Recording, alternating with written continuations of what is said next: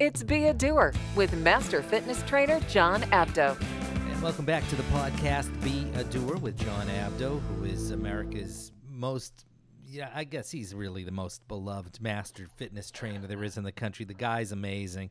He is exactly what you see him on. You see him on television. He is the real deal. So, hey, John Abdo, how are you today? Oh man, my head just expanded. That was a great introduction. But thanks so much. And yeah, I do. I do appreciate that because I've always told people it's not a me thing; it's a we thing. It's you and me together. And especially in today's day and age, Steve. I mean, after this holiday season, I don't know. Maybe I'm just a little more observant or something. But I've seen a lot of people crash this last holiday season from overeating and from overindulging. I've seen one person who actually lives in the area where I live. She lost a lot of weight, earlier part of last year, and through right after Thanksgiving, literally between Thanksgiving and New Year's, maybe right after Christmas time, she had gained most of her weight back. She allowed that holiday to be her treat day or treat session or whatever, and she overindulged. So if I could help people stay on track, to keep themselves motivated, to keep themselves disciplined, because that's the bottom line. We know athletes are disciplined, and we need to be disciplined ourselves to know what's good for you and to do it, and know what's not good for you and to not do that. That's one of my key objectives. John, I want to talk to you again. It's part of our discussion regarding an intro to fitness. How important is outdoor exercise, biking and walking and running, in combination with the weightlifting for strength training and cardio and so forth? Is this something that you would like to see people do on a regular basis, that being outdoor exercise? Yes, absolutely. I think outdoor exercise is absolutely phenomenal. And, given the time of the year and the weather conditions and where people live and things like that, they have to find ways to get out into Mother Nature. People who live in the city, they can, take the elevator down their apartment complex and go out into a busy, crowded street where cell phones and automobiles and police,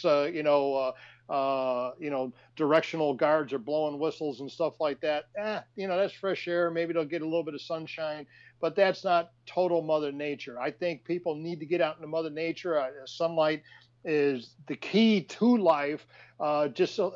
Some scientists and studies have shown that as little as just 10 minutes of direct sunlight will reset your entire circadian rhythm. What circadian rhythm is, people are more familiar with the word biorhythm. What it does, it resets the chemistry inside your brain, the pituitary, the hypothalamus. You're releasing life-thriving hormones, and it just makes you feel absolutely fantastic. That's why we hear of the SAD syndrome, SAD, which stands for seasonal affective disorder. And it doesn't have to be a season. It could be people who are in their homes or in their offices, shielded from sunlight. That's the season that they're avoiding. They're avoiding direct sunlight.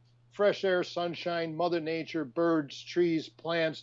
It's just unbelievable for us to get out there to exercise our body. And it's so much better, Steve.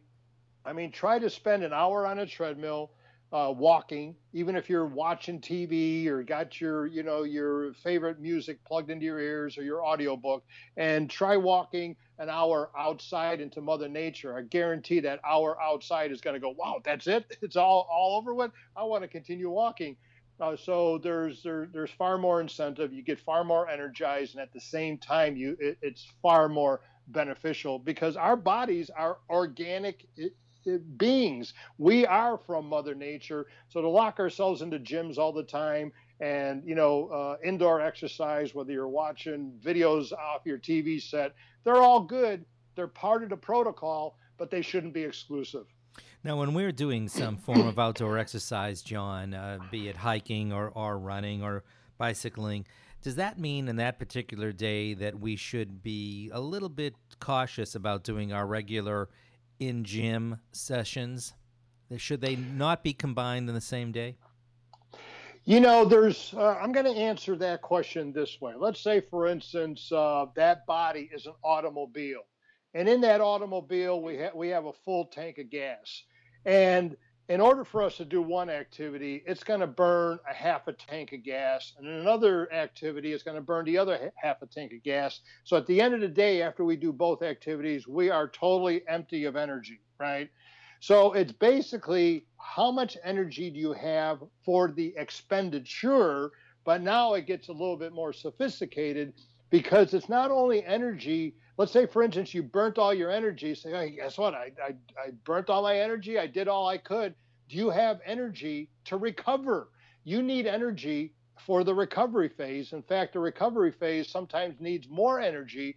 That's why people, when they fall asleep at night, they get hot and sweaty because their metabolism creates internal heat. It's called thermogenesis. Thermo means heat. Genesis means the genes of the body. If you weigh yourself at night before you go to bed, like for me, I could weigh myself at night, like I weigh 172, and I could wake up in the morning weighing 169. What happened to that 3 pounds? Where did it go? It's my metabolism, and the metabolism is fueled by the energy inside our bodies. So it's just balancing energy expenditures. If we're doing outdoor exercise, just a casual walk or a bike ride or whatever, that's not going to impede. In fact, it may even enhance if we go later on, we go to the gym, we do, some weight training or maybe a high impact aerobic workout or a kickboxing or mixed martial arts class. They can complement one another, but you always hear me say different strokes for different folks. Some people can handle 2-a-days, like I'm gonna go for a walk in the morning, and then I'm gonna go to the gym after work this evening. So it's just balancing the energies, not only for the expenditure, but making sure that when you release the energy, you expend the energy for the activity, you have ample energy for recuperation, and that's where eating properly comes in, so you refuel your body, and proper rest and stress management. It's absolutely critical because you could be standing in line at the grocery store and read the headlines of most of the magazines, on how people overtrain, or the proper way to exercise, or 30 days to better health, and all that other stuff. And all those articles are gonna show you how to exert your energy, but they may not necessarily spend time on how to recover from your expenditures. So I spend a lot of time both sides of the fence, where I consider, how are you going to recover from this? How are you going to recover from this before we actually engage in the actual activity itself? Mm-hmm. Now, I've seen pictures and footage of you, John, hiking and mountain climbing. On those particular days, are you doing your morning exercises also? Absolutely not. Absolutely not. Because those days, when the videos that I've posted, I'm rock climbing. I carry a backpack. I bring a lot of water with me, and I'm gone for the whole day. And that to me is everything. I'm walking easy sometimes on a flat trail. I'm walking hard sometimes on a boulderous, winding trail. Sometimes I'm bouldering. Sometimes I put the pack down and I'll do rock climbing. I'm in the sun. I usually like going climbing when it's really hot out, although this time of the year, this is being taped at the beginning of February. It's cool in certain areas, so it's a different energy expenditure on my body. My body hydration level is different. But to answer your question, no, I would not combine it. If anything, yeah, because a lot of these trips are long distance. If I'm in a hotel room or whatever, I'll do some stretching or whatever, but it's not like, I got to go hit the gym or anything like that. Maybe once in a while I'll go hit a sauna or jump in a swimming pool, but that's just for relaxation. It has nothing to do with exertion. It's totally focused on restoration or recuperation. Awesome. We're going to continue with more podcasts next month, of course, John, and I want to go from the outdoors to inside the gym, and to talk to you very specifically about what we should do when we are in the gym, how we work with our trainers, how many sets we should do of different exercises. Is it appropriate to wait a bit of time in between sets? Is that actually more harmful to a routine than it's helpful? All of those kinds of questions, so many of which come from our listeners. And John, I want to thank you again so much for joining us, teaching us about fitness, taking us to the outdoors and making sure that we integrate that into our lives, talking to us about nutrition, talking to us about your wonderful Abdoer, now the Abdoer 360.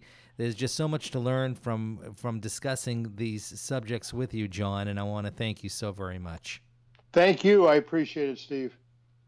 You're listening to Be a Doer with John Abdo. Please join us again for more fitness and health tips from master trainer and coach John Abdo.